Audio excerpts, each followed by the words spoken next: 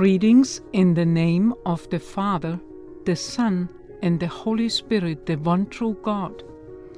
We are studying a series of lessons on Christian marriage and family. Since each new lesson builds on the content of the previous ones, I encourage you not to miss one. May the Lord give us grace to understand and apply His Word. In our last lesson, we discovered that communication is a skill we need to learn. Here are a few more things that are important for us to learn and practice, so our communication with our spouse, children, and others will be more successful. Remember, God is our example how to communicate effectively. More things we need to learn to communicate well. Number 1, express yourself clearly. Think before you talk. The subject has to be first clear in your own mind before you can communicate it to others. If you are confused about an issue, the person who listens to you will be even more confused. Choose your words carefully. Once they leave your lips, you can't retrieve them. It only takes a few careless words to hurt someone deeply or to start gossip you can't stop. Give enough information to avoid misunderstanding. Use word pictures to help get your point across. Jesus did this all the time. For example, I am the door. I am the good shepherd. The kingdom of God is like a hidden treasure. Number 2, share from your heart. Much of our daily conversations with people are merely chit-chat and superficial talk. This is regrettable because as followers of Christ, we are called to be a witness and to make a difference in this world. Especially when it comes to the closest relationship we have on earth, our marriage, we should have substance and depth in what we say to each other. This, however, is only possible when we learn to share from our hearts. For many people, this is a scary thing because it requires mutual honesty, respect, and trust. Honesty. I don't hide my true feelings, fears, or worries, and I permit my spouse to see them as they are. I am not deceptive in my answers to his penetrating questions, and I don't pretend all is well when it's not. Respect. I know my spouse treats me with respect and kindness. He takes me serious when I share something. Trust. I know I am accepted and loved, no matter what I share with him. I am also certain that he will keep it confidential. Number 3, learn to listen. This may well be the part in our communication where we lack the most discipline. We are often so preoccupied with our own work or thoughts that we don't make time to really listen to others. That's why we jump to conclusions before they have finished talking, and we have an answer ready before we even process what they have said. We assume we know the other person. This is especially true when it comes to our marriage and family life. We assume we know our spouse or children so well that we don't need to spend time listening to them. Jesus said, "But the things that proceed out of the mouth come from the heart." Matthew 15:18. The heart of a person is far more complex than we imagine. To learn what goes on in the heart of an individual, we need to listen carefully to the words they speak and also consider their silence. Much hurt and loneliness in a marriage comes from not really listening to each other. Yes, we may hear the words our spouse speaks with his mouth, but not what his heart is saying. Listening is a skill that involves not only our ears, but the rest of our being as well. Do we welcome the other person? The very first thing we need to realize is that our outward actions will either make a person welcome in our presence or turn him away. For example, a wife asks her husband if she could share something with him that's on her heart.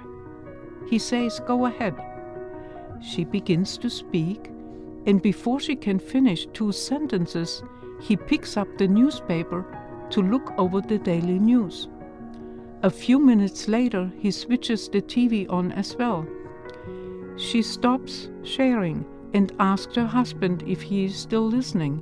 He says, "Yes, I hear you, go on." At the same time, he dials the phone to call a friend. When the friend answers, he talks for 10 minutes while his wife waits silently. As soon as he hangs up the phone, he sees his neighbor across the street and tells his wife, "Wait a minute, I will be right back." An hour later, he returns from his neighbor's house and asks his wife, "What was it that you were going to tell me?" She answers, "Oh, nothing much." He is satisfied with her answer and picks up the newspaper to read the rest of the news.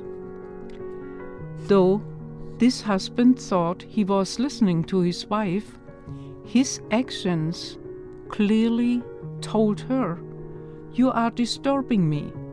Don't you see I'm busy with other things?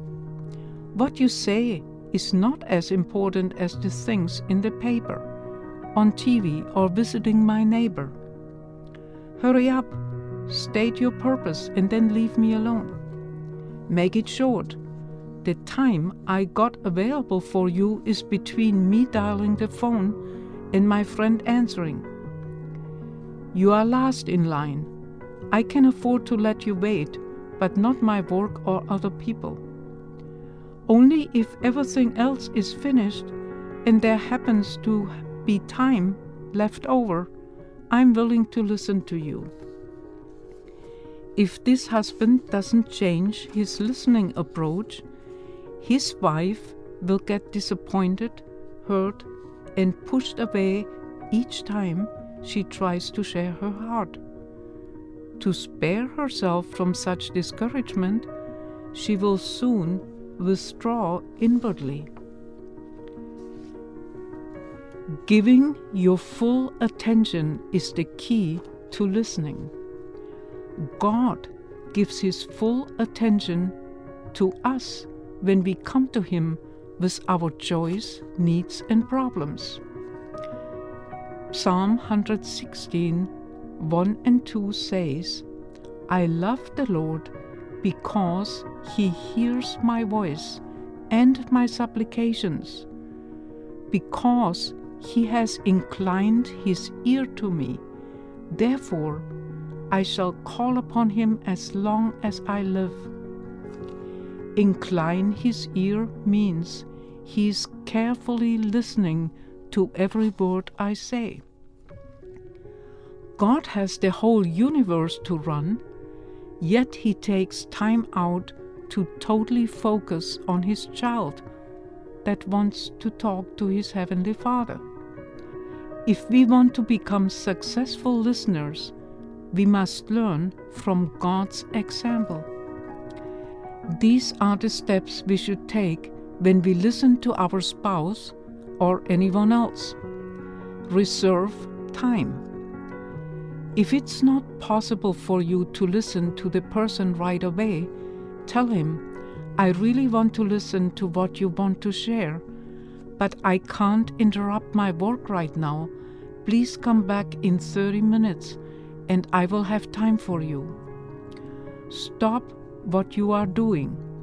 That means you arrest your work, put the newspaper down, switch the TV off, leave the phone alone, and don't walk off throughout the duration of your conversation. That tells the person, "I have time for you, and what you have to say is important to me." Turn toward the person, look into his face, and make eye contact. This action communicates, "I acknowledge your presence, I give you my full attention, and I'm ready to listen." Give a friendly invitation that will encourage the other one to start sharing.